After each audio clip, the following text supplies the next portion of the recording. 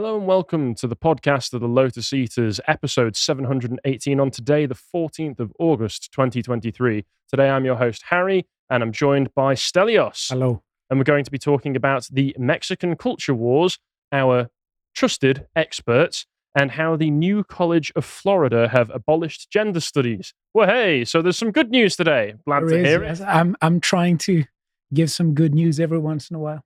It's probably for the best because sometimes we feed our audience some pretty dense black pills. So I think with that, let's just get straight into the news, shall we? Right. Okay. Now, let's start with the first black pill today. So, apparently, wokeness is getting global. It's going global. Now, like every other country in the world, Mexico has a long list of problems. But it has decided, or at least some officials of its high court have decided to import a further problem to it, wokeness. Now, prominent politicians have made gender-critical remarks that have been interpreted as political violence. And this is not just a criticism that you would see from a generic leftist position. They have been actually sanctioned, and they have been made public examples out of it. What, for making gender-critical remarks? Yes. This is while they have the cartels in Mexico. Well, there are priorities of problems, apparently, and people give their distinctive answers as to what people they consider. Being murdered on the internet in various creative and brutal manners is here, but, you know, you said a no-no, so that's up here. As we said, there are hierarchies of problems and hierarchies of values by which we examine problems, and people give their distinctive answers. Now, but what is key here is that some gender-critical remarks have been interpreted as political violence. Now, speaking of ridiculous linguistic tricks, visit our website. For £5 a month, you can have access to all our content and subscribe and watch basically everything. We have really lovely series. And you can actually watch Conceptual Psyops, the linguistic subversion of wokeness, which is symposium number 28 I did with Josh and Bo. And we examine the mechanics of language use and how the language of wokeness is basically a totalitarian attempt to destroy our minds, prevent people from thinking, and be able to criticize the establishment. And by all means, watch it. It's a great discussion. Now, back to our topic. Yep. Now, according to officials of the Mexican High Court, gender-critical remarks constitute political violence. Now, we will talk about two people who have been charged. This is Rodrigo Ivan Cortés and Gabriel Quadri. Now, both have been associated with, let's say, center-right parties. Excuse me, please. Yep. Okay. Now, if we go on the next link, we will see in Britannica here, the National Action Party is basically a conservative Mexican political party with close ties to the Roman Catholic Church. It generally supports minimal government intervention in the economy. So I may be wrong, but it seems to me to be something like center-right, a party with, you could say, conservative social values, right-wing social values, and it's a bit economically liberal. So something like that. Now, let's go and check our first case, which is the case of Rodrigo Ivan Cortés. Okay, so let's make the case summary, okay? Rodrigo Ivan Cortés is a former member of the Mexican Congress and leader of political advocacy organization, National Front for the Family, or FNF. Beginning in September 2022, the FNF expressed concern on Twitter that a bill presented by Salma Luevano, a congressional representative who identifies as transgender, constituted a grave violation of rights of freedom of speech and religious freedom in Mexico. The bill aimed to penalize the propagation of Christian teaching on sexuality as a form of hate speech. It gathered significant attention when Luevano presented the bill wearing the vestments of a Catholic bishop. Luevano filed a complaint against Cortés, arguing that a series of 9 social media posts on Twitter and Facebook constituted a violation of the right to be acknowledged as a woman and a denial of identity. Mexico's specialized regional chamber of the Electoral Tribunal of the federal judicial power found that the posts constituted gender-based political violence as well as digital, symbolic, psychological, and sexual violence against Slovana. There's very little I can do to comment on this other than laugh, because one, I often hear from Americans who are trying to, shall we say, excuse demographic change that's going on in America from, migration, legal or illegal, from down south of the border, coming up north to the USA, about how, don't worry, it'll all work out in the end because all of these people migrating over are actually really culturally conservative. Therefore, we'll just get more Republican voters. My point being that, well, whether I don't care the quality of the people that I'm being replaced by, I wouldn't want to be replaced in the first place. Also, it seems to suggest that the same problems that America is facing right now are also being faced by Mexico, suggesting, as always, that sadly, as much as I would like it to be the other way around, it is not necessarily the will of the people that guides these things. It's the will of those in charge, your representatives. And it's just amusing. Beyond that, when it comes to transgender issues, Neil Mohan prevents me from saying any more. Okay, but what is interesting is the kinds of violence that have been associated with remarks such as that, because they were accused of political violence, digital violence, symbolic violence, psychological and sexual violence against Levana. For a single comment. For some comments. For some comments, supposedly he mentally raped her. Yeah, but what is symbolic violence? That is one issue. And the issue to be judged is why is it symbolic violence? Why? Why is it not symbolic violence to dress up like a Catholic bishop to make fun of the Catholic Church while saying that Christianity is spreading across hate speech? Why is that not symbolic violence? Well, it's pretty simple to me. It's because of the fact that the people who have the cudgel of the law say it isn't, whereas with this, they say it is. Symbolic violence, all of these are just nonsense terms made up so that they can have something to point to explain why it is that you need to be punished now. Exactly. And I think that this confirms a hypothesis I have about the woke movement. It seems to me basically that it is just a shameless divide and conquer against the people. Yes. So we have all sorts of groups that are called protected groups, and someone protects them. Those people who protect them are not necessarily members of these groups, but they grant them the power. So if anyone told you about if I heard something like that, I would thought that a person would be making fun of me. If I heard it, if I didn't see, actual documentation for it, I would think that, this doesn't happen. This is just hearsay and it's completely wrong. For the people who were the beneficiaries of this kind of action, I doubt that the terms used to excuse away why they get to be in charge and you don't really matter all of that much to them, because deep down at the base of it, they know that it gives them what they want. As you see that it is used blatantly, shamelessly as a form of political assassination. Now, let's continue. It says, the chamber held that criticizing a transgender woman constitutes, open quote, undermining the political and electoral rights of women and the unencumbered exercise of their public office, close quote. Now, this basically implies that there are people who run for office who are exempt from criticism. How does it not follow?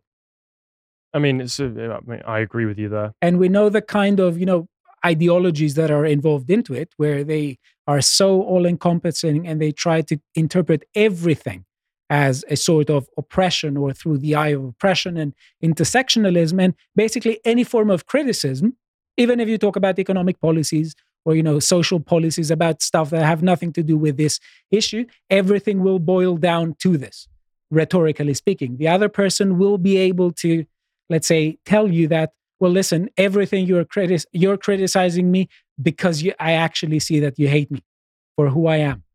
So this is a way in which criticism is being completely destroyed.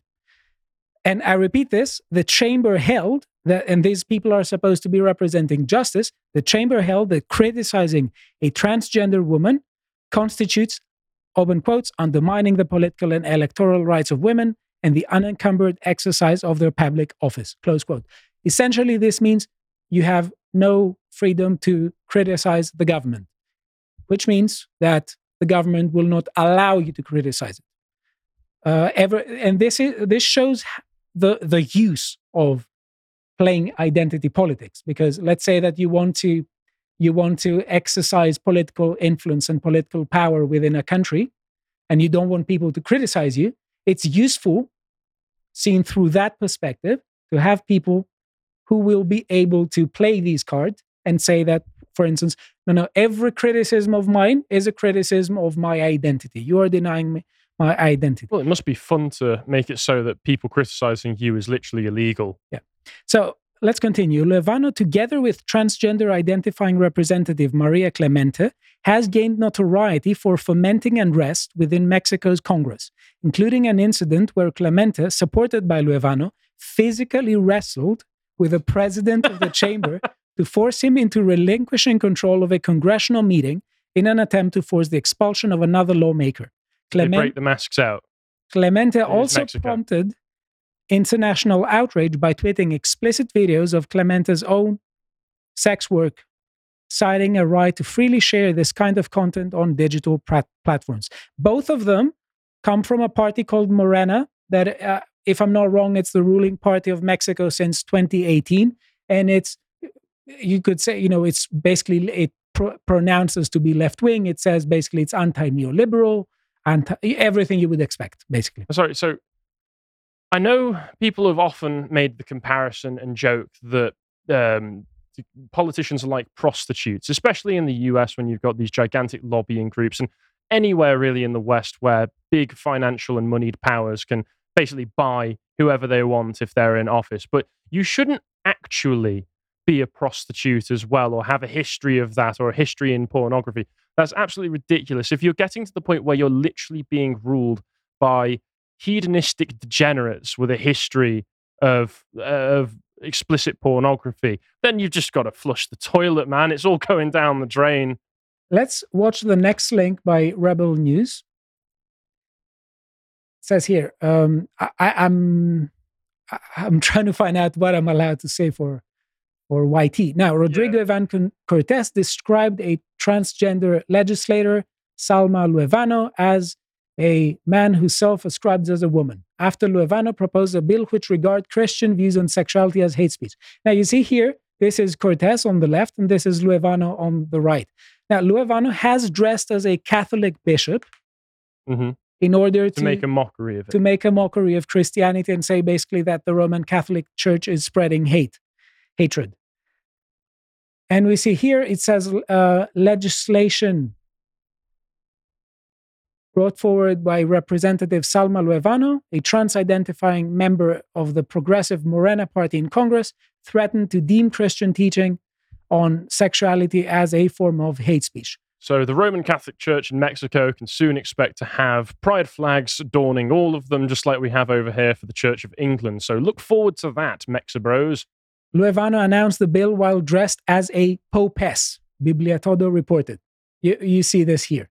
Now, sure, to be fair, at this point, I'm sure the actual Pope would be all in favor of all of this, given some of the statements he tends to make. I have no idea. I wish that is not true, but I have no idea. From what I've heard of the current Pope, it's not looking good. Enough of speeches against our rights, Loevano said. The outlet noted. The bill would deem any act conflicting with an individual's gender identity as an infraction, the report added. In response to the legislation, FNF expressed concern on social media in a series of posts beginning in September 2022, which included a remark describing Loevano as a man who self-ascribes as a woman. Loevano then filed a complaint against Cortes, arguing 9 posts on Twitter and Facebook were a violation of the right to be acknowledged as a woman, constituting a denial of identity. Former Congressman Cortes was charged for committing gender-based political violence. Let's go on the next link, and you will see where this led. Now, it says, on Wednesday, 9th of August, Mexico's highest court for electoral issues, the Superior Chamber of the Electoral Tribunal, charged upheld the lower court's guilty verdict, convicting Cortez of gender-based political violence, digital violence, symbolic violence, psychological violence, and sexual violence for his social media expression. The Superior Chamber imposed a fine of 19,244 Mexican dollars, in addition to directing him to publish the court ruling and an apology drafted by the court on Twitter and Facebook daily for 30 days. Cortez also must take a course on gender-based political violence and register on the National Registry of Persons Sanctioned in Political Matters Against Women. There is a registry for that. Yeah. What? And there are courses. So apparently this has been going quite a while. Mexico is a joke country. I'm sorry to break this to you. Wokeness has been a cultural import of Mexico, sadly, to say this sadly. Now, let's watch the next video on GB News. Now, last Wednesday, Mexico's highest court for electoral issues upheld the lower court's guilty verdict. Cortez must pay a fine and publish the court ruling and an apology drafted by the court on Twitter and Facebook daily for 30 days. So to discuss this, I'm joined by lawyer Germán Saucedo and writer Laura Lecuona. Thank you both for joining me very much. Germán, I'm going to come to you first about this. This is a very scary case when it comes to the idea of freedom of speech. And I think a lot of people assume that Mexico hasn't been infected by the culture wars in the way that we have over here. Are we wrong? Oh, yes. As we can see right now. You are very, very infected by them. Sorry, I can come to either first, but Germán, can I come to you first? Yeah, sure. As we can see, this case is radical, not only in that it punishes free speech, it makes compelled speech part of the punishment. And we can see that this global ideological infection is not only part of the United States and of Britain, it's also part of Mexico and many other countries. So people tend to think of Mexico and other Latin American countries, or maybe some Asian countries, as exempt from this ideological virus. But that's not true at all. The culture war is raging not only in the United States and Great Britain and in Europe, it's raging in the entire world. It has consequences around the entire world. So, as we can see, it's gonna trickle down to the rest of the world. There's an interesting point to be made here on the fact that this is a foreign import. The same way that a lot of the woke ideology is a foreign import over to the UK as well, which is that oftentimes people refer to America at the moment as the global American empire. And they're one of the only empires that you can reasonably say in the world refuses to acknowledge itself as being an empire. And I finished reading a book last night that we got early because the author of it, a particular Welsh rug merchant, sent a load of copies to us early, which we really, really do appreciate.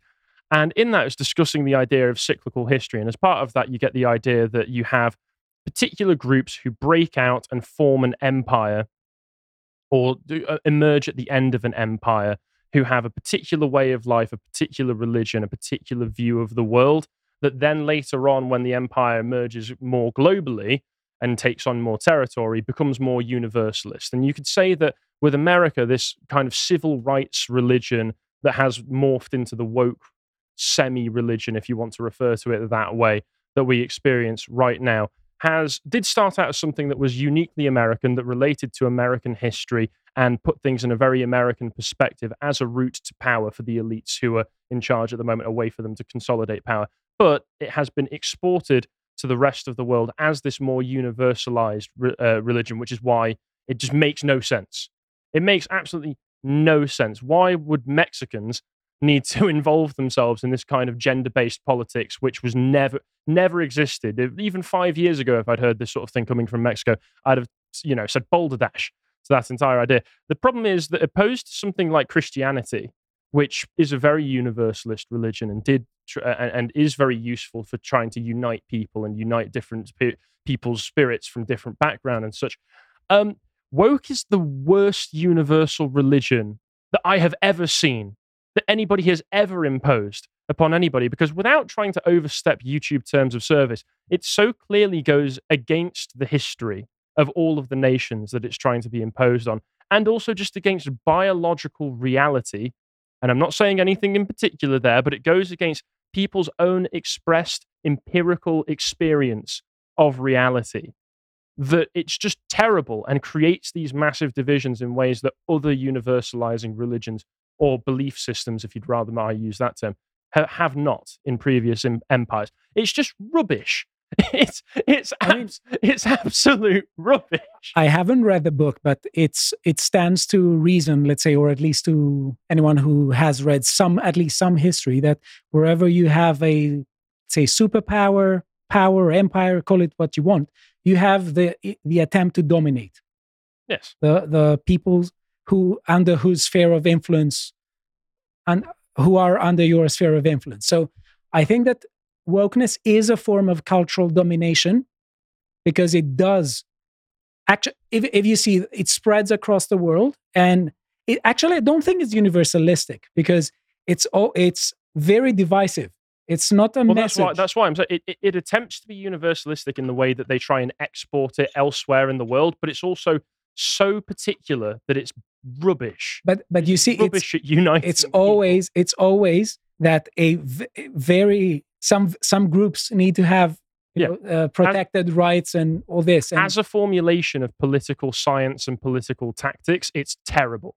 It's absolutely terrible. I mean, terrible from an instrumental perspective. It's not terrible. It works, and that's a problem with it. Well, no, it doesn't actually create unity in the peoples, and it doesn't bond peoples together. It only works because of the top-down legal powers. It works insofar as the goal is a bad one. It's to divide people. Yes, and to exert cultural dominance and domination on each of these countries. Right, let's go and proceed, because we will see that, sadly, this is not the only case. It's not an isolated incident. As we said, there is another case. This is Gabriel Quadri. This was Gabriel Quadri's apologies after calling Salma Luevano sir. Now, if you see, this is a case where, we have another politician who has basically two sources of conflict with Salma Luevano.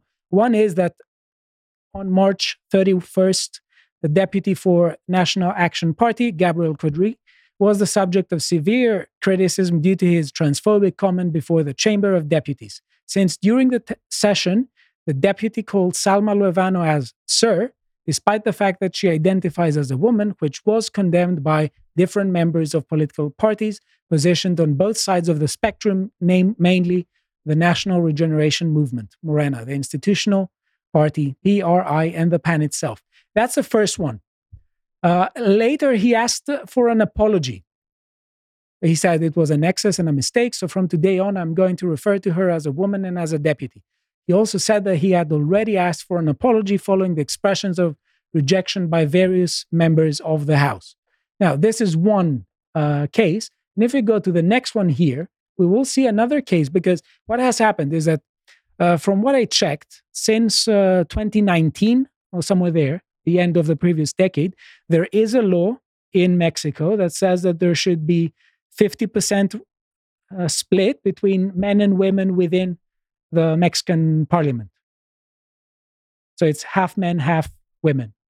And Gabriel, I believe there's an Aristophanes. Gabriel Quadri. Goes a bit further than that. Gabriel Quadri protested with that and said that, some people here are not what they say they are, and this violates the law. And he was prosecuted. Now let's see here.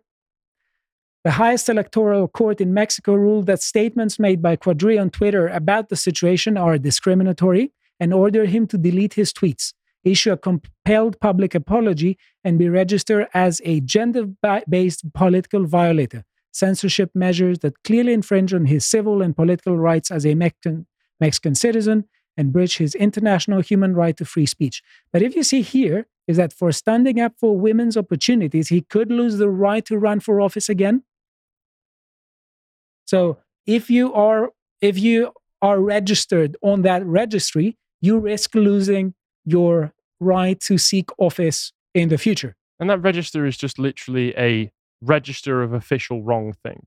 Exactly. So if wokeness is entirely what we are saying it is, and it is a tool that those who are in power use in order to exert dominance upon those who are ruled, what's to stop them from saying basically that anyone who disagrees with you is a political violator and loses a right to run for office?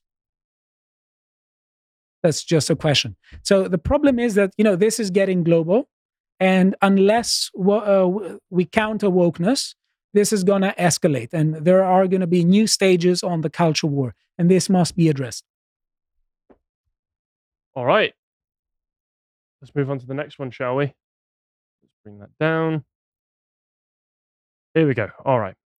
So this segment is going to be somewhat of a follow-up to the first segment that I did on Friday, where we were joined by Freya India, and we were talking about young women being terrified of marriage, because it relates to a lot of the information that I brought up there.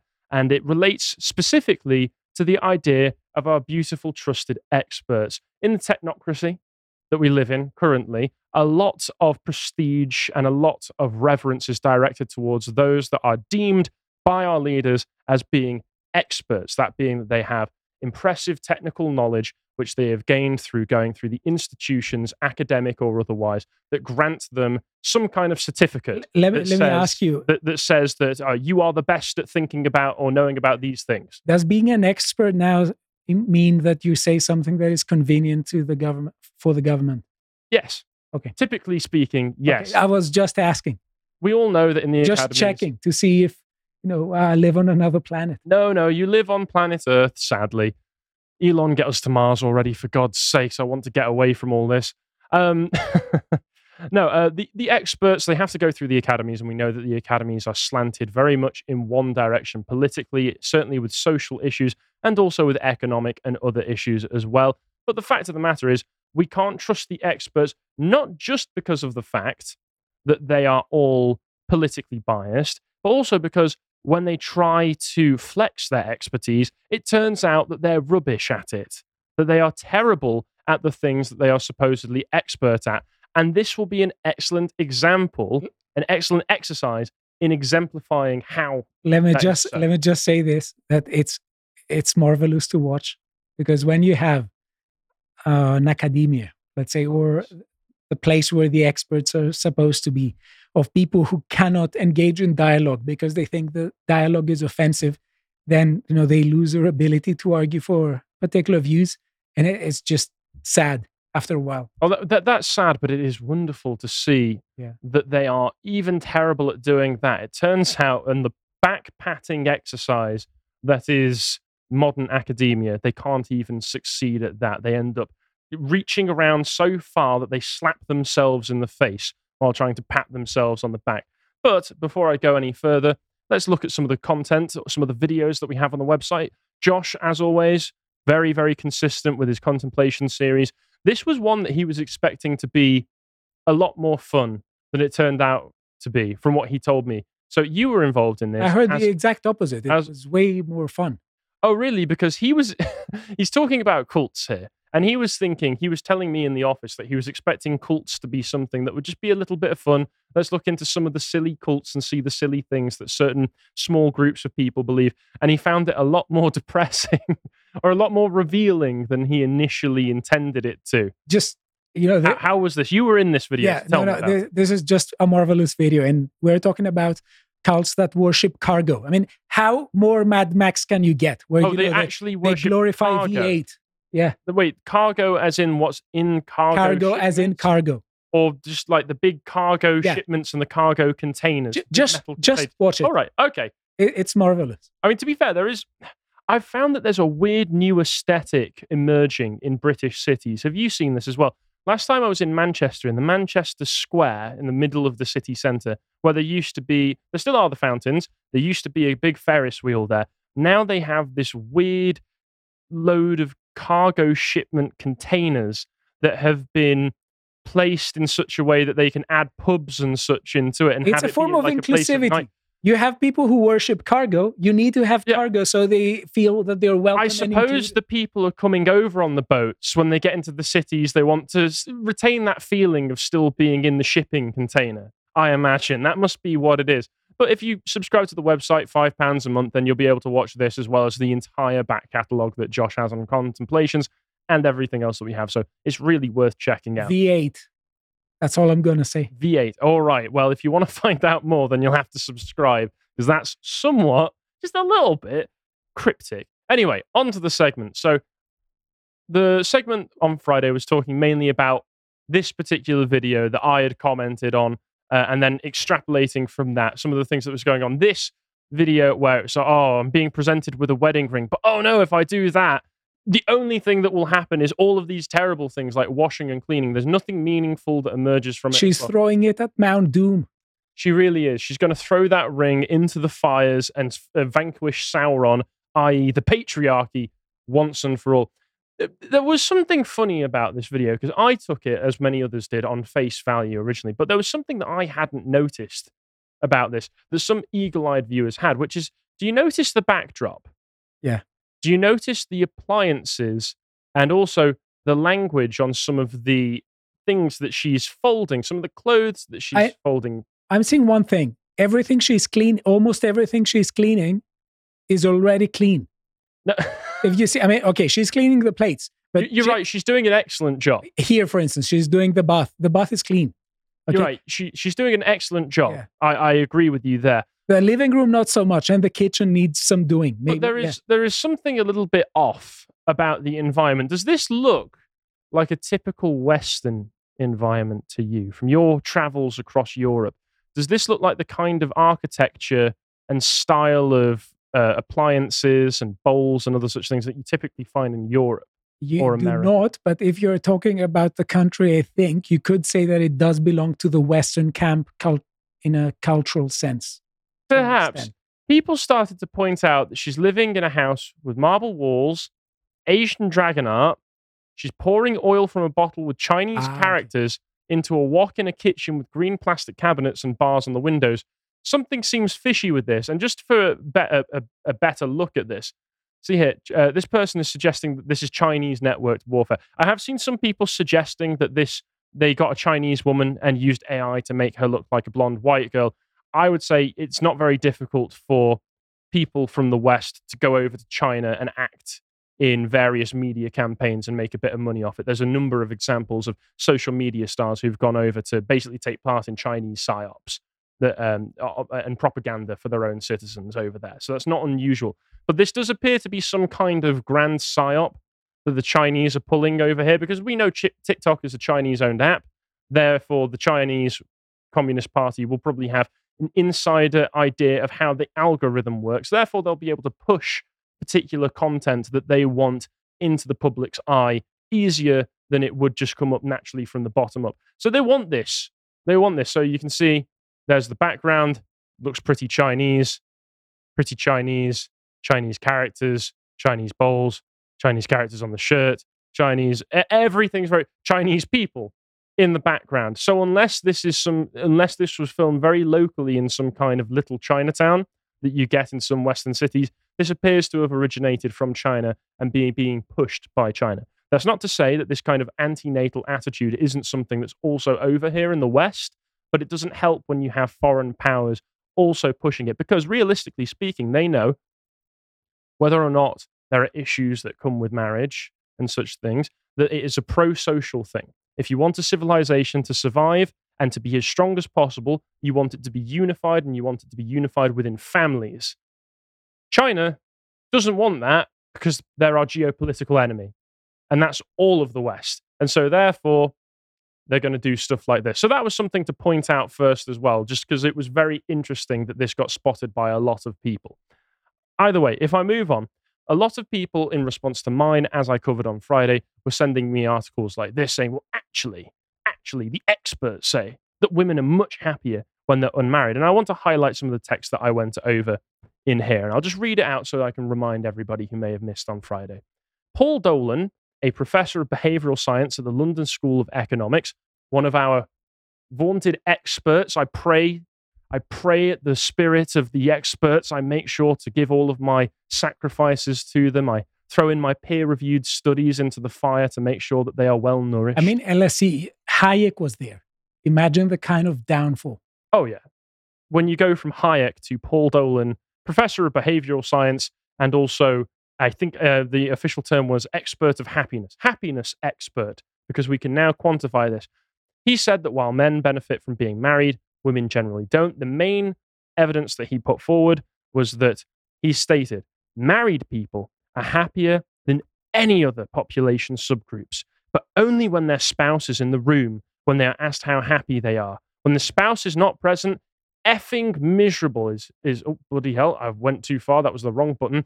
Effing miserable was his conclusion. And I'll just scroll down so you can see that he said this. Yes. Here it is in this Insider article. Now, I already mentioned on Friday, this seemed really weird. This seemed really weird to be a conclusion that he took from the information available, because it says in this article that the information that he got was from the American Time Use Survey. Now, this is a survey that you take over the phone.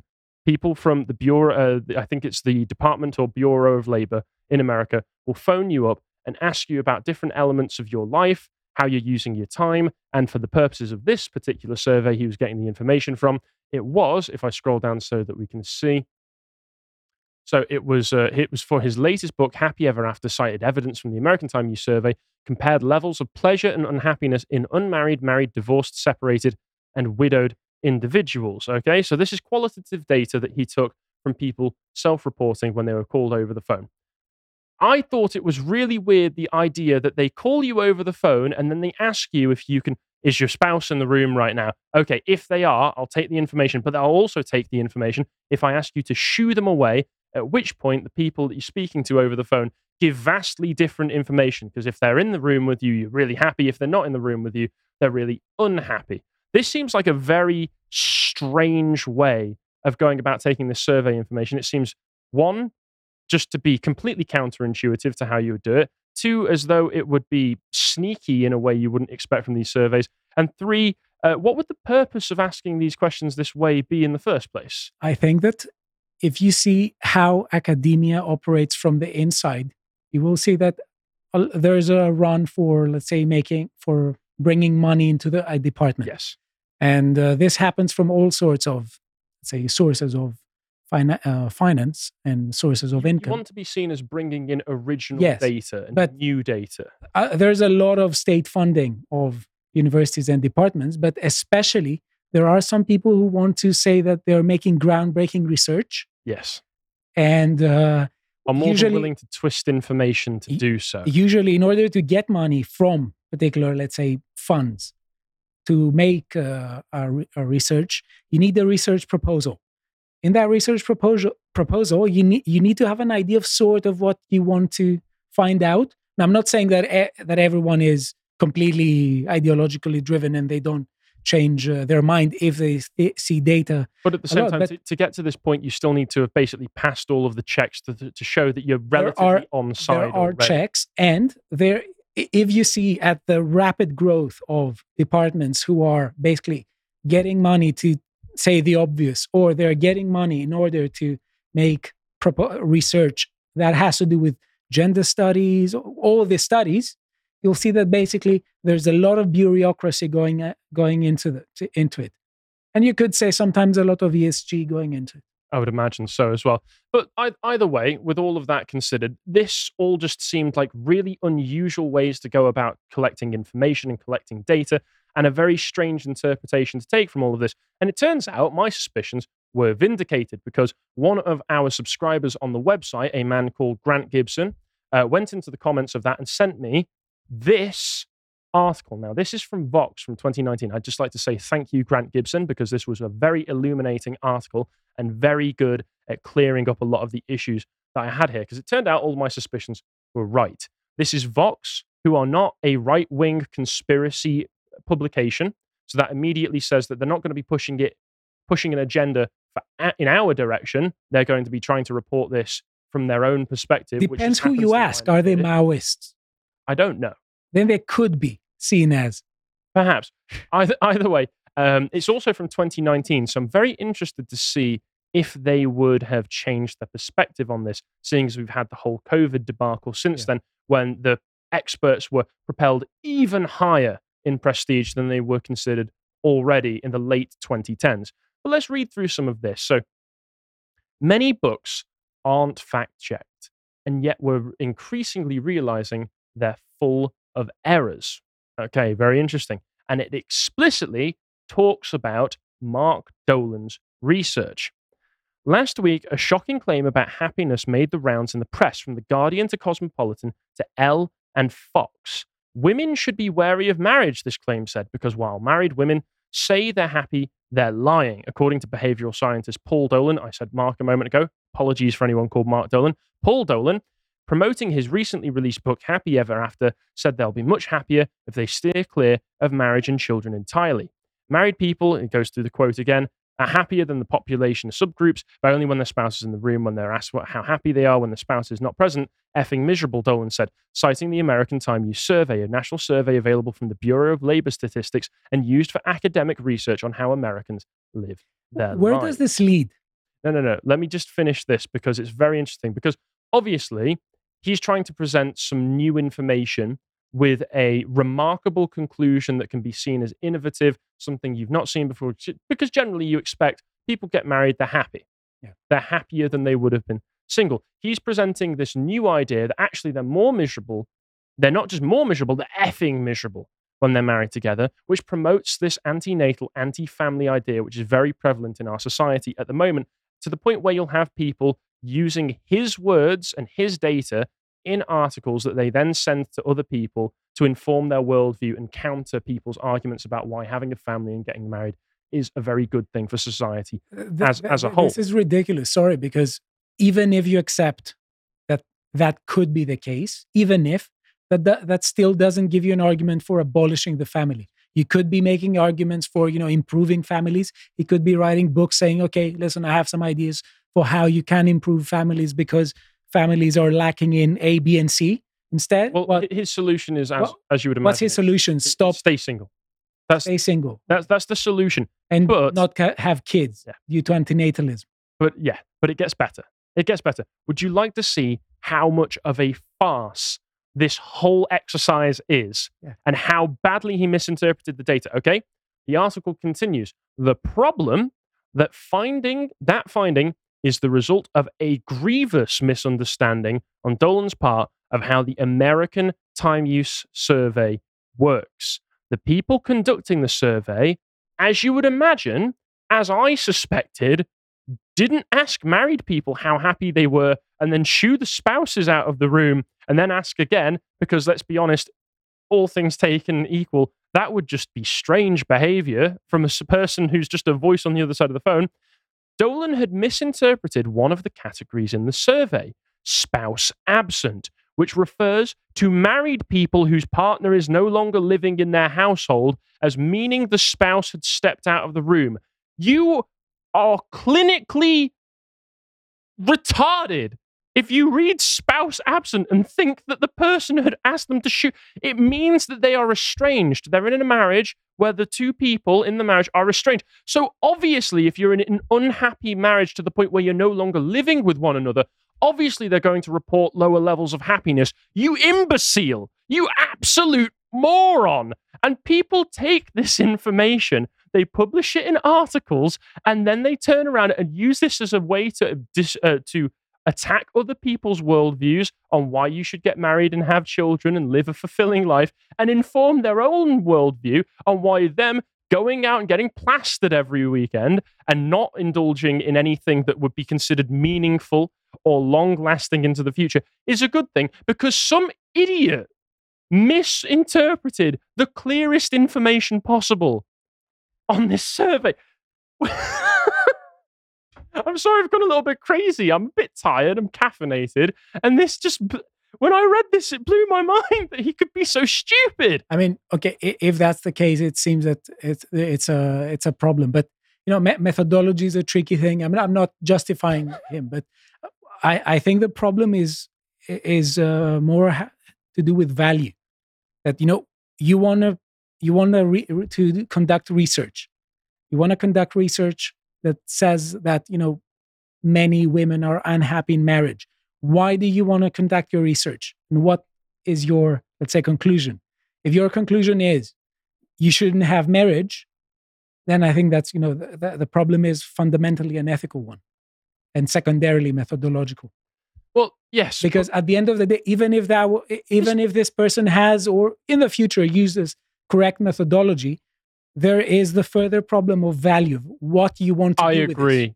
I agree. I think that's the. But this person is deemed an expert, and with that, you expect a certain level of technical expertise and competence that would come to justify that label of expert, because people put their trust into experts, and this idiot either willingly misinterpreted it on the value judgment to justify the conclusion he already wanted to come to, as you may suggest, or is so stupid that he misread it and assumed the farcical situation that I presented, that the person over the phone just told him, get your spouse out of the room and then we'll ask again. No, I didn't suggest anything about the thing, but I said that, methodology is secondary with respect to the value. Why do you want to do research? Because, there are so-called experts, you could say, who could be experts in using correct methodology, but for bad purposes. I understand. Well, that's the old Mark Twain. There's lies, damn lies, and statistics. If you manipulate statistics and data however you want, you can come to whatever conclusion you already preordained in the first place a priori. Either way, I'll just carry on with this article before my ears start to emit steam. The error was caught by Gray Kimbrough, an economist at American University School of Public Affairs, who uses the survey data and realized that Dolan must have gotten it wrong. I've done a lot with time use data, Kimbrough told me. It's a phone survey. The survey didn't even ask if a respondent's spouse was in the room in the first place, because that would be a very strange thing to do. Dolan confirmed all of this to me by email. So he even admits himself that, sorry, it turns out they accidentally added an extra 0 onto my IQ score when I tested for it back in high school. We did indeed misinterpret the variable. Some surveys do code whether people are present for the interview, but in this instance, it refers to present in the household. I have contacted The Guardian, who've amended the piece, and my editor so that we can make the requisite changes to the book. The substance of my argument that marriage is generally better for men than women remains. Using what data? Okay, whatever. But still, there are still plenty of articles floating about, like this one, that have not posted a retraction or amended the information. And this information, because of the fact that he misinterpreted the data so blatantly, is still floating around for people to base their entire bloody worldview on. Can you? Yeah. On this link, it seems to me that we are talking about a professor of behavioral science at the London School of Economics. So, yes, again, I think the most important thing here is how considerations about value feature into it, because normally there are, sadly, many people in, let's say, behavioral sciences and in non-ethical disciplines who they just say, okay, the ethics are secondary, we don't care. Or there could be an agenda-driven research. I don't know. Yeah, but it seems it's an issue. The problem is how ready people are to throw away completely ethical considerations from research. It seemed very much to me, reading all of this, that he came in with a preordained conclusion that he wanted to reach, and interpreted the data that he had available to him to reach that conclusion, no matter how stupid that misinterpretation was, willful or not. But this is only the tip of the stupid iceberg. If we've got an entire Titanic of stupidity going around among the so-called halls of expertise that we put all of our faith in these days, because they are our modern churches after all. The article continues, and I won't go on for too much longer, but I just want to highlight a few more that they leave in here.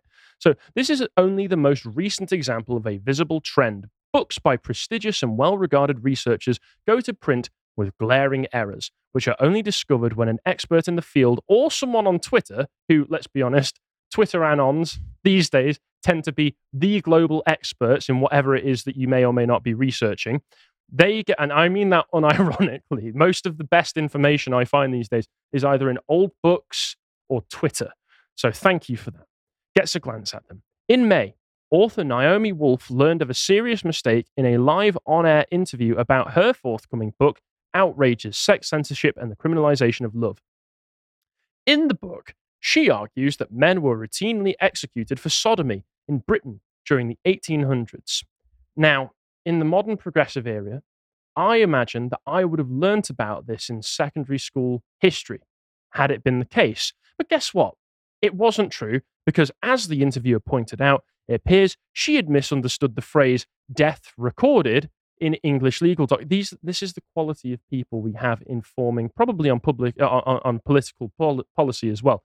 They can't even interpret simple terms used in old documents to understand what they meant at the time and what they mean in context. She misunderstood the phrase death recorded in English legal documents and thought that it meant that the person had been executed. Death recorded. Oh, that means they must have chopped their head off, when it actually meant the death penalty had been deferred for their whole natural life.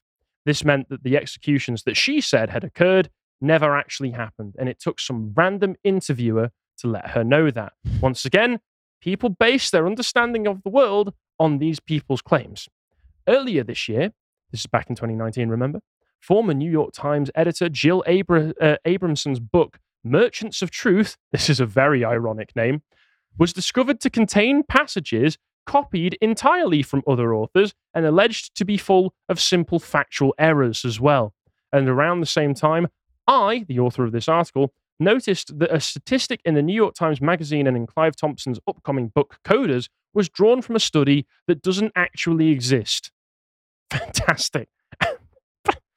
Fantastic. So they're just making stuff up. Okay, even better. In many respects, we got lucky in the Dolan case. Dolan was using publicly available data, which meant that when Kimbrough doubted his claims, he could look up the original data and check Dolan's work. It's good that this work was done using public data, he said, so I'm able to go and pull the data and look into it and see, oh, this is clearly wrong. Many researchers don't do that. They instead cite their own data and decline to release it so they don't get scooped by other researchers. With proprietary data sets that I couldn't just go look at, I wouldn't have been able to look and see that this was clearly wrong, he ended. So, yeah, best thing to do, in my opinion, if it's a mainstream book being pushed by the mainstream media, then just ignore it, because it is most likely 90% completely made up. These are our experts, gentlemen. Do not trust a single one of them, for God's sake. Right, let's go to the next. Right. Okay, so goodbye, gender studies. New College of Florida has gone full-based, and it is rolling back its gender studies program. And this has, as you expect, this has generated heated discussion about, freedom of speech, academic freedom, things like that, from several sides, not just the left, but also from some people, in the center-right, center. But its board of trustees has decided to go forward and actually reshape the entire curriculum, throw away the gender studies programs, and provide basically a classical liberal education, which, if I could capsulize in one sentence, it's supposed to teach you how to think as opposed to what to think. And you would expect that all these gender studies and all these weird studies, they are telling you basically what to think. And they're telling you, if you disagree with it, or you say anything that implies disagreement with it, you're a bad person. You're a guilty person. You shouldn't be allowed to breathe or something. And you shouldn't be allowed to run for office or something. You should constantly apologize. That's it. That's where it leads. I'm sorry, Stelios. I'm sorry. Don't apologize to me. I felt the judgment of Don't apologize to years of Greek history falling upon me. Okay. So, speaking of classical liberal education, visit our website, lotusheaters.com, and for £5 a month, you can subscribe to view all our premium content. We have all sorts of series, historical series, epochs run by Bo. We have Brokenomics by Dan. We have Contemplations run by Josh. We have Comics Corner run by Connor and Harry. We have all sorts of stuff. And we have Symposium, which is a philosophy series that run by me. You can check the debate I had with Carl, debating classical liberalism. I think that classical liberalism can be saved we are having a very lively and interesting debate. Maybe there's going to be a round two at some point. I know I get a lot of criticism for that, but I have also got some support, and thank you very much. By all means, just check it and let us know what you think. Right, let's go to our new link. Next link. Okay, so Christopher Rufo is basically someone who has written a lot of interesting stuff, and lately I've started reading what he has written, and I really like it. I think he's been played a hand in advising Ron DeSantis in Florida about policy change that should be happening. He's also got a new book coming out, I believe, called America's Cultural Revolution. He spoke to Oron McIntyre about it the other week, which was very interesting. So Chris is an interesting guy. I don't agree with him on everything, but he has been a force for policy change in Florida. And he has been involved into the new College of Florida and the Board of Trustees, which voted to abolish its gender studies program. Now, let's see what happened. Tonight, the new College of Florida Board of Trustees voted to direct the administration to abolish the university's gender studies program, becoming the first public university in America to begin rolling back the encroachment of gender ideology and queer theory on its academic offerings. The decision, sure to elicit a fierce response from left-wing critics, is part of a broader transformation. In January, Florida Governor Ron DeSantis appointed me and a number of other reformers to the new College Board of Trustees. He tasked us with a challenging mission to revive classical liberal education and restore the founding mission of the college, which had been established with an appeal to New College at the University of Oxford. So they're going to go back to teaching Latin? You will see. They're going to go back and teach the fundamental canon of Western civilization, and this is a good thing. Yeah. So instead of just saying we shouldn't read, Homer, ancient Greeks, Romans, and no, let's do that. That's what we should be reading. Yeah, that's exactly what they're saying. Now, let's continue. From the beginning, we knew that this assignment would involve more than a rebranding campaign. It would require an overhaul of the structure of the college and its programs. In our first months as a board, we initiated significant changes to the central administration, firing the president, replacing the provost, abolishing the DEI department, and hiring political veteran Richard Corcoran as our interim president. We got pushback, student protests, media condemnation, a disapproving visit from California Governor Gavin Newsom, but we patiently continued to work, deliberating over questions of governance and making hard choices about the college's future. Now, before I continue with this, it's really funny if you think that Gavin Newsom went there to protest against this, instead of, for instance, trying to make California better. No. It's very important that the streets of San Francisco be literally covered in human feces at all times.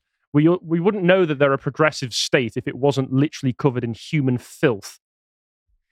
Let's continue. These changes have already borne fruit. Interim President Corcoran has secured millions in new funding from the state legislature, launched an ambitious campus renovation plan, and recruited the largest incoming class in the college's history, putting the school on its strongest financial footing in decades. Now, I'm not surprised at all. Wokeness basically is funded by the state, and when you say no to wokeness, you have people flooding your department. So it's an entirely top-down phenomenon. Yeah. So go non-woke and you won't go broke. That's a good thing to get from it. Now, simultaneously, Corcoran has recruited a new team that is busy rebuilding the institutional capacity of the college, which had atrophied significantly under previous administrations, and designing a new core curriculum, which will begin with an immersive first-year study of Homer's Odyssey, and continue to provide foundation based in the logos, cultivation of human reason, and techne, the cultivation of applied arts. So basically, it says that's very interesting. Actually, it's back to basics. It's good to see them just saying that the first year will be studying the Odyssey. Yes, that's nice to see. Yeah, let's start when you are part of a civilization, and it's good to think of ourselves as parts of civilizations, and we are parts of several cultures, all of who, with it, when compared to each other, have different degrees of continuities and discontinuities. But broadly speaking, there is such a thing as a Western culture. And there is such a thing as the Western canon, which is very important. Exactly. And just reading and teaching the Western canon, that doesn't mean that you despise other, let's say, canons. It doesn't mean that at all. It just means that if you need to create the identity of being a bearer of Western civilization. You need to understand where a lot of good ideas come from. Why? Because those who neglect history, as the saying goes, are destined to repeat it. Wokeness wants us to forget history because it wants to portray history in such a bad light that we don't read it. It wants to erase history. It wants to rewrite history. It wants to do both. Hates history. It wants to do both at the same time, which is always hilarious. And I know this is something that's very funny because it hits close to home for you. We're often told at the same time that the past was a horrible, barbarous, uncivilized, unreasoning place wherein people just worked off of their base emotions. They had no capacity for rational thought, and they were mindlessly bigoted for no reason at all times, in all places. And then yet at the same time, and this is the most frequent one, and I've even had this from a friend that I spoke to recently, we're told that the past was simultaneously far more inclusive and far more diverse than we were ever told, and that history has been whitewashed. For instance, I get a lot of the time with a friend of mine that, ancient Greece, and I'm sure you'll love this one, was far more inclusive to LGBTQ plus identities than anybody would ever dare to admit in these days, which is both false and also a complete rewriting of history. But at the same time, they would want us to believe, especially if you read the works of Aristotle, that it was at the same time as being open and inclusive, patriarchal and oppressive, because Aristotle made excuses for patriarchal rule and made excuses for slavery as well. So you've got to choose one. This is completely nonsensical and contradictory. I want to make two remarks here, because one has to do with comparing, let's say, ancient Greece and ancient Rome. I think ancient Rome, in some cases, especially towards the end of the empire, was a bit more inclusive. I may be wrong, but I think tends to be something that happens right before empires collapse. If we compare the two, I think Romans were a bit more inclusive. I don't think Greeks were very inclusive in some cases. But the most important remark to make is that there are, I think, two mistaken approaches we can take to the past. One is glorifying it uncritically, and the other is presenting it as in the light that you said. Woke people trying to manipulate for modern purposes. Exactly. So, I regularly feel, let's say, really annoyed at people who think they've never read a book. Okay, they've never read a book. They've never understood the text. They've never bothered, and they say, okay, all these ancient people, they were just ancient. Now, 2 centuries have gone by. 1 century has gone by. Let's say problems with particular regimes, and so those was 200 years ago. We don't care. Now it's 200 years after. That's entirely a wrong mentality. But I think, on the other hand, we shouldn't, let's say, glorify uncritically the past. And that is why I think such an education is good. Even if you want to criticize something, learn first what you're criticizing. You have to put it in context of the time that it was before you can truly understand it. The problem with woke, one of the many myriads of problems with woke education, is that it teaches people to completely emotionally reject theories and positions that they have never even understood. That is why the curriculum changes constantly. And they say, we're not going to do that. We're not going to do the other. We're going to cancel all these books because they are, let's say, racist or bad, whatever, or patriarchic. I saw them try. They are saying we shouldn't read them, so people don't bother to sit down and understand the history of, let's say, Western culture, but also understand what it is that they're supposed to hate. Wokeness is, in education, it just says, you're supposed to go boo now. Never mind why. Just trust me, bro. Okay? Trust me, dude. Trust me, dudess. You're supposed to go boo. You shouldn't even read what you're supposed to hate. I saw them try to, on Twitter, there was some lefty trying to cancel George Orwell most recently, because in the 1940s, before he passed away, he'd been passing on names to the British government of anti-British communist spies that were operating within England. They say, oh, he's just a complete evil right-winger. He's a white nationalist because he wanted to support the country that he loved. Yeah, George Orwell, far right, yeah. Yeah, there you go. Yeah, that's the avowed socialist George Orwell was far right, yeah, sure. In total, 36 professors have exited, clearing the way for a large number of new hires interested in pursuing the great human questions rather than maintaining a stifling left-wing echo chamber. The college's new cohort of scholars boasts PhDs from institutions such as Harvard, Stanford, Princeton, and Northwestern. More importantly, all these professors share a commitment to classical liberal education, which prioritizes the pursuit of the true, the good, and the beautiful, that's so Platonic, over the deadening bureaucratic trinity of diversity, equity, and inclusion. So I think that's good news here. Now, Chris, Rufo has been criticized. You had to bring up reason, didn't you? Yeah, because I want us actually to make a conversation here, to have a conversation here about what many people who claim to be classical liberals protest with this effort. And I do count myself as a classical liberal with, let's say, conservative social values. I don't think it is. So I'm going to show what they say against this thing, and I'm going to say why I think that it shouldn't be the case. I would call reason, what would best, maybe John Stuart Mill classical liberals, which is that they support classical liberalism so far as it allows them to subvert traditional values.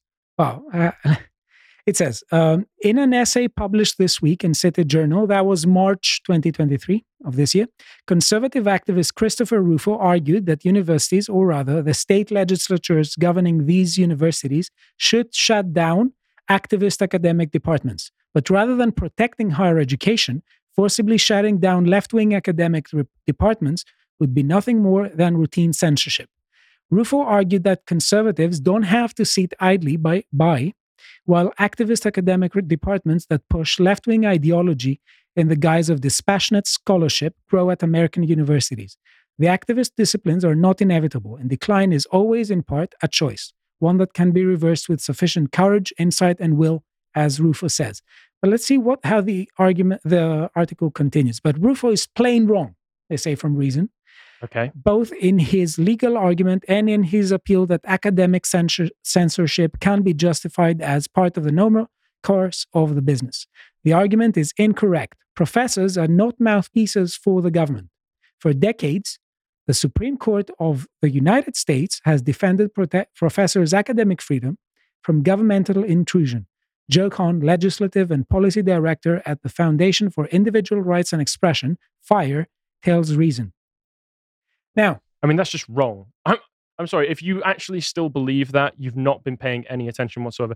They are given public money, which is taken through taxes collected by the government to do courses which are regulated and funded by the government. If they are not doing and saying what the government wants them to, then they are not able to maintain that funding. Yes. This is just absolute rubbish.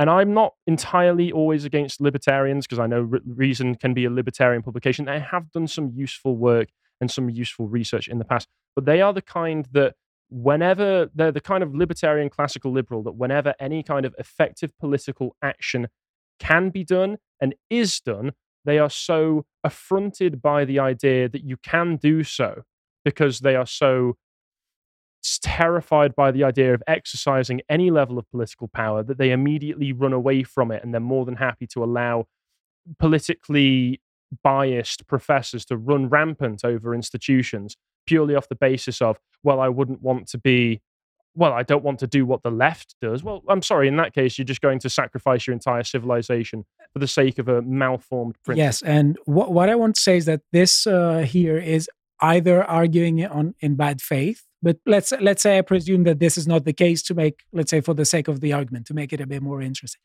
Or it's just entirely living on another planet. Mm-hmm. Okay, I think we're in agreement here. I mean, the Civil Rights Act would immediately disbar anybody from teaching anything that the government decides is discriminatory. What I want to say is that the model that these people are using is very reductionist. And you could say it completely takes community and our social situatedness out of the equation. And this is something that every time any person who advocates for a political position does, they're not going to have any strong chance to actually realize their ideas. They will lose. So we need to remember that, for instance, any kind of speech, any kind of, let's say, teaching, or any kind of course occurs within a society with particular cultural tendencies that occasionally conflict. And this is something to be taken into account. But what makes me say that the people who say these things are living on another planet, especially when they say, for instance, our nation is deeply committed to safeguarding academic freedom, which is of transcendent value to all of us and not merely to the teachers concerned. That freedom is therefore a special concern of the First Amendment, which does not tolerate laws that call a past of orthodoxy over the classroom. Now, I'd like to know his position on prayer in classrooms. You cannot, but that is the issue here, that you cannot say that you're safeguarding academic freedom when you are giving a blind pass and you are sabotaging people who try to do something about a movement that actually destroys academic freedom. Who silences academic freedom? If you have anything to do with universities, if you have if you have any remote idea of what is happening in contemporary Western universities, you will see that basically there is a kind of atmosphere that is being imposed on students, particularly center-right and right-wing, and they're afraid to speak up. I mean, it's not even... They're afraid that they're going to be marginalized. They're afraid that they're going to have to resit the class and pay for an extra £50,000 per year in the US, or less in some other countries, because the US has incredibly expensive universities. Yeah. It's not even just in the US or in universities. We've covered before, there was the case in Scotland where two students had disagreed with her professor's, her progressive teacher, and there was the recording of the teacher screaming at them and saying that they were being bigoted and uninclusive for disagreeing with her conclusions. And because I want to go back to what I said before, that this model, that many libertarians are using, is very reductionist. And I say this, because I do like a lot of what libertarians occasionally say, but here they're just wrong. Just wrong. These are the kinds of libertarians that Rothbard would have called left libertarians or modal libertarians, who he wasn't a fan of. These are the sorts of people that, say somebody comes up to you in the street and starts punching you in the face, and you defend yourself. They would turn around and go, "No, you're just as bad as he is." The issue is that, as we have discussed many times, there is such a thing as what we call value pluralist liberalism, and that is, let's say, it's an umbrella term of positions that are associated with classical liberalism, where you can have a whole host of values. You could say liberty is a fundamental value, but there are other fundamental values, such as national identity, national coherence, national sovereignty. Peace and order in the streets is something that I consider security, fundamental to my own liberty. Exactly. So you need to make a comparative judgment of what is going to happen if you don't try to combat wokeness in university, and what happens if you do. So the problem is here that what many times libertarians neglect, but classical liberals, they don't have to neglect, or some libertarians, you could say, that don't have to neglect, is that we are always members of a society, and any kind of argument and any kind of human interaction occurs in society. And within society, we have all kinds of sources of power who are trying to increase their power and decrease the other. So, for instance, there's a very big classical Republican liberal tradition, for instance, in the US. You cannot say simultaneously that you're a part of that tradition and neglect the fact that, for instance, there has to be all sorts of institutional checks and balances and clauses that try to prevent, let's say, power from becoming imbalanced and from having for instance, particular center of power becoming too powerful and destabilizing the rest. And what wokeness does, in a nutshell, is it destabilizes communities. It destabilizes the population. So there needs to be some care for increasing the power of the people and rolling back the powers of an increasingly centralized state. And a means to do that is to actually counter these ideologies in the university. Well, that's the thing, isn't it? Before you can even think about doing that, first you need to exercise political will and power to be able to turn all this stuff around. Yes. And one thing to say is that everything can backfire. There is no panacea. There is no, let's say, golden, how do we say, no solution for everything. No. Well, this is the classic Thomas Sowell line. There are no solutions, only trade-offs. You could say that, yes. And I think that this kind of mentality here expressed by those on reason is actually sabotaging the attempt. Oh, yeah. Sabotaging the attempt because they're internal saboteurs. Yeah, because, okay, let's say we get something like the non-aggression principle that many libertarians have. The question is, when is someone assaulting you? Okay, at some point, you will have to defend yourself, whether individually or as a society. If you constantly try and say, no, but actually what people are doing you, when they hit you, it's not really aggression. When they're stealing you, it's not really aggression. You should basically give them a blind pass. If they're stealing your tax money and then turning it around to brainwash your children. Aggression. Yes. So this is something that is, I would say, unintentionally for most libertarians. Maybe some people pose to be or not. It could be intentional. It seems to me that this is sabotaging the attempt because we must never neglect the environment in which things are happening. The cultural... This is the problem that I have with basing your principles of society off of purely a priori deduced principles in the first place, because it will always come down to the quality of the deduction that has been made. I think they have a place, personally speaking. They have a place. I think they do, but they're not the only thing that matters. Yes. It's fine to say that we need some level of abstraction because you cannot govern a society and impose a particular order on society without a degree of abstraction. But this abstraction is not the only thing that should be on your mind. You should also exercise judgment and actually look upon society and what is going on. Why? Because then actually you will see whether what is happening counts as, for instance, aggression or not. You will see if this counts as destabilizing the people's power or not. You will see if this is something like increasing the power of the state to increasing the state beyond the consent of the governed or not. You cannot see that without exercising judgment. You need both judgment about particular cases and a degree of abstraction. Just hiding behind abstractions is too reductionist and it could sabotage good attempts. Thankfully, it didn't succeed in this case. Now, we had another video. We won't show it. I think we should go to the if that's. I think you've had your said your piece. Yep. Very very well put. So let's move on to the video comments now that we've gone through. Who is this guy here? He's a real.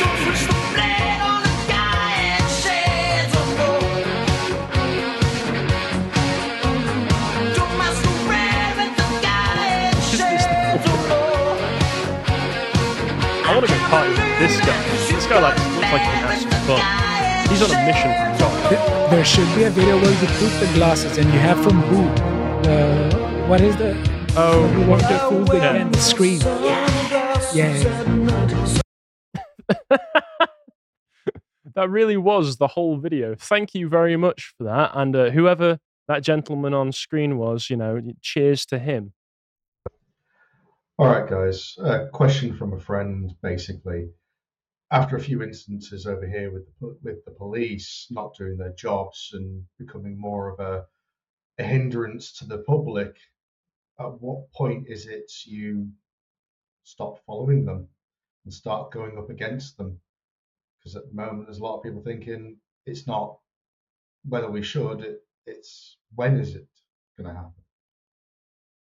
As you can imagine, that's an incredibly difficult question to answer on a platform like we're on at the moment, because I would not want to advocate or suggest anything that could be legally detrimental both to us and also to you. The only thing that I can say is that outside of what you may be suggesting, perhaps first try to see if there's any solicitors who might be happy to help you so that you can mount some kind of legal challenge against the way that the police in your area are exercising their powers, because that's a really unfortunate situation if the police are beginning to, as we find in a lot of other places, to exercise petty tyranny over the public rather than actually enforce law and order as they're supposed to. That's a really horrible situation. I hope you can find some way to manage that. Hey guys, it's been a while. So, I was a little behind on the podcast, and while I was playing catch up, I saw this and recognized it immediately. As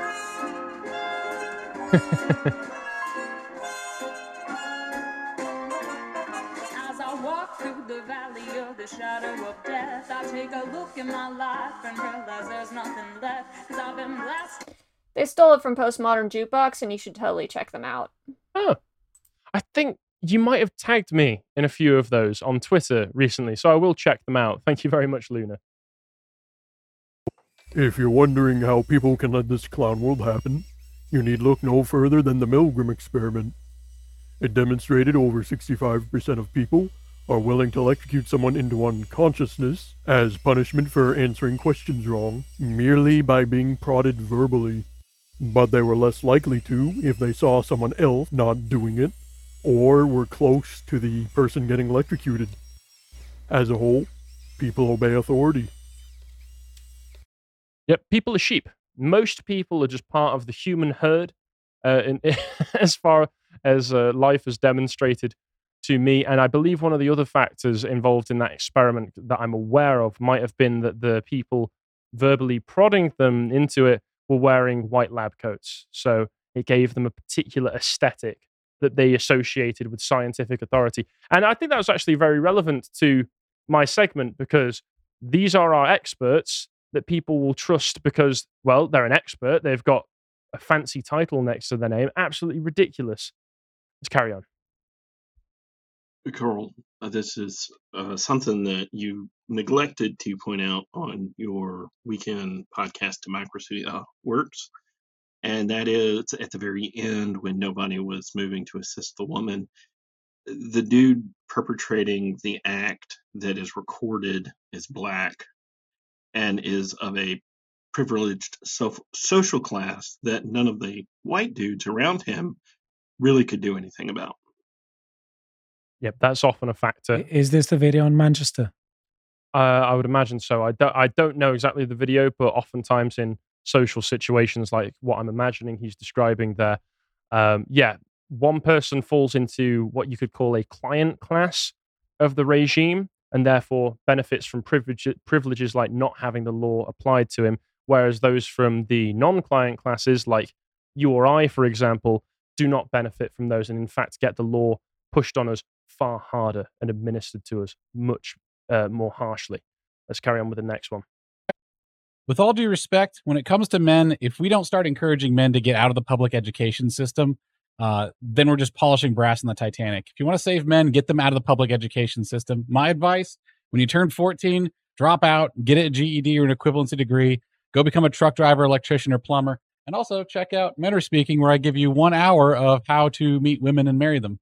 So enjoy that. Well, there you go. Check that out. Honestly, I do wish that I might have just dropped out of school at some point and taken on, a practical job. But I'm here now, so it all worked out in the end. If you go through the public systems of education, you can break out the other side, but it's much more difficult than if you never went through them in the first place. Let's read some of the comments, shall we? Do you want to go through some of yours? Yeah. Let's start with Mexican culture wars. Andrew Narog. For what it's worth, Mexico has long had a troubled history with Catholicism versus communism. It makes a fair bit of sense to me that the left in Mexico would willingly embrace wokeism as a new cudgel against the church. Yep. Yeah, I'm not as well versed on the situation in Mexico. I'm not either. So it surprised me to see that it had gotten that bad in Mexico, but I shouldn't be surprised. Really. Sophie Liv. Honestly, this perhaps shouldn't be too surprising. Mexico already is a very corrupt country. I knew that as much. That was always an issue. They are corrupt and socialist. They have been that way since the beginning. That's what all of South America suffer under.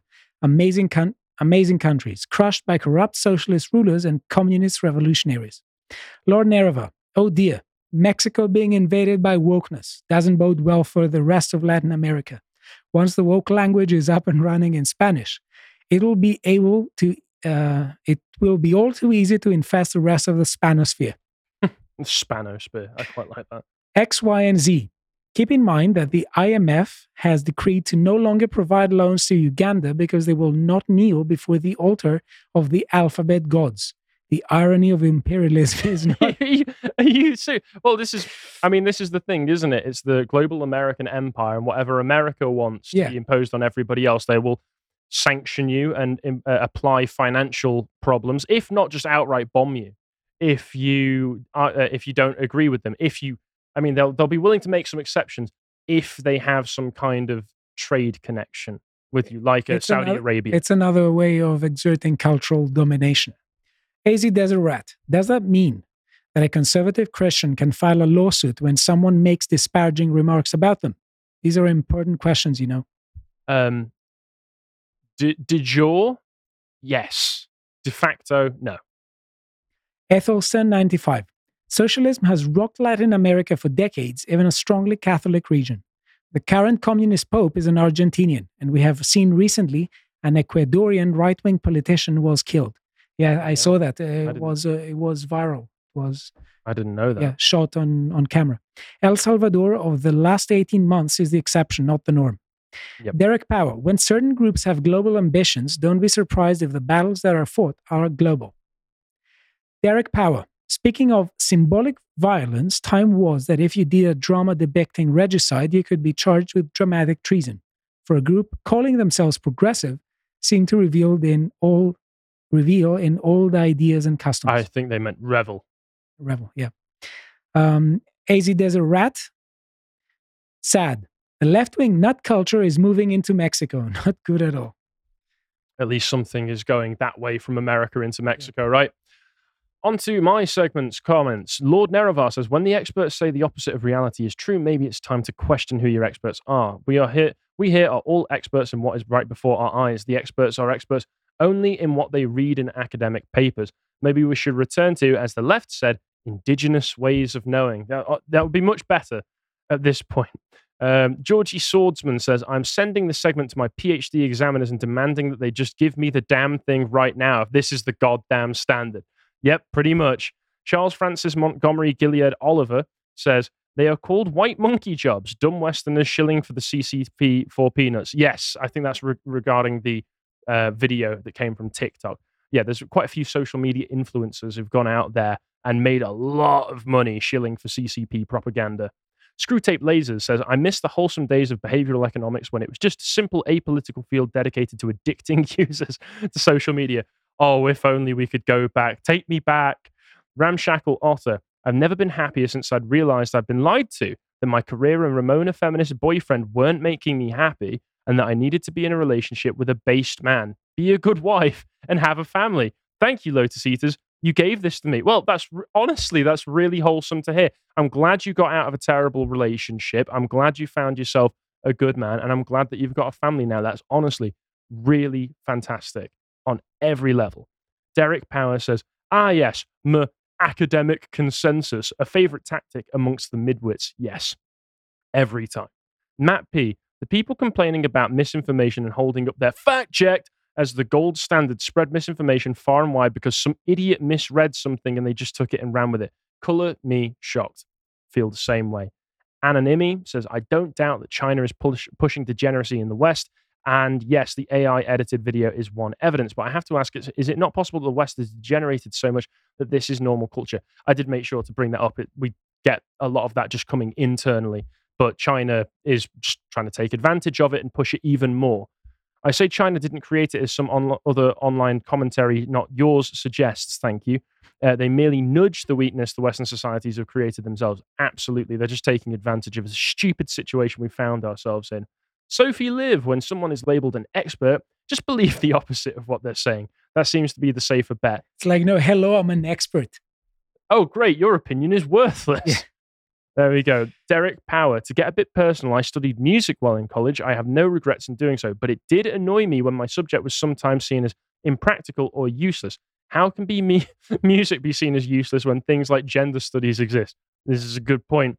Grant Gibson. spot on this time, Harry. Well, thank you, Grant, for sending in the article in the first place. That's what inspired me to do the follow-up, so thank you. As someone who works with these kinds of surveys all the time, you can't get a result that strange and take it at face value unless you're ideologically predisposed to like that conclusion. Absolutely. And let's go on to the last few comments. Right. Le French tacos. There's no such thing as gender. Therefore, there's no need for gender studies. Yep. Omar Awad. I think it's of key importance that they're not only banning and removing woke, but also replacing it with wholesome or nurturing educational material. Thomas Sowell economics and a history of the horrors of communism should be mandatory study material. I wholeheartedly agree. Yeah, I agree with that. Get some Rothbard in there as well, and I'm a happy panda. Derek Power. I never thought of Plato and Aristotle being mutually exclusive necessarily. They're not. You need both a priori and a posteriori thinking available and to be used properly. One thing to say, Aristotle is not an empiricist in the classical modern sense. He is he believes in a priori knowledge. He just stresses the need for more empirical experiments than Plato. Derek Power. I'm still libertarian because I'm skeptical of any government using power unwieldy. However, I do think exercising power, I know my surname, to defend values should be exercised, especially if it's by an individual or a group. The question is when it comes to self-defense, both personally and culturally speaking. Furthermore, there is such a thing as the non-aggression principle. If someone is punching you, you should be able to punch back to defend yourself, stop the threat. I agree. My complaints was that reason far too often fall in this weird grey area where they say any power whatsoever, defensive or not, is just wrong to be used, which is very, very silly. But that's all we've got time for. So thank you very much for tuning in today. We'll be back again tomorrow at 1 o'clock. Until then, have a great day and goodbye.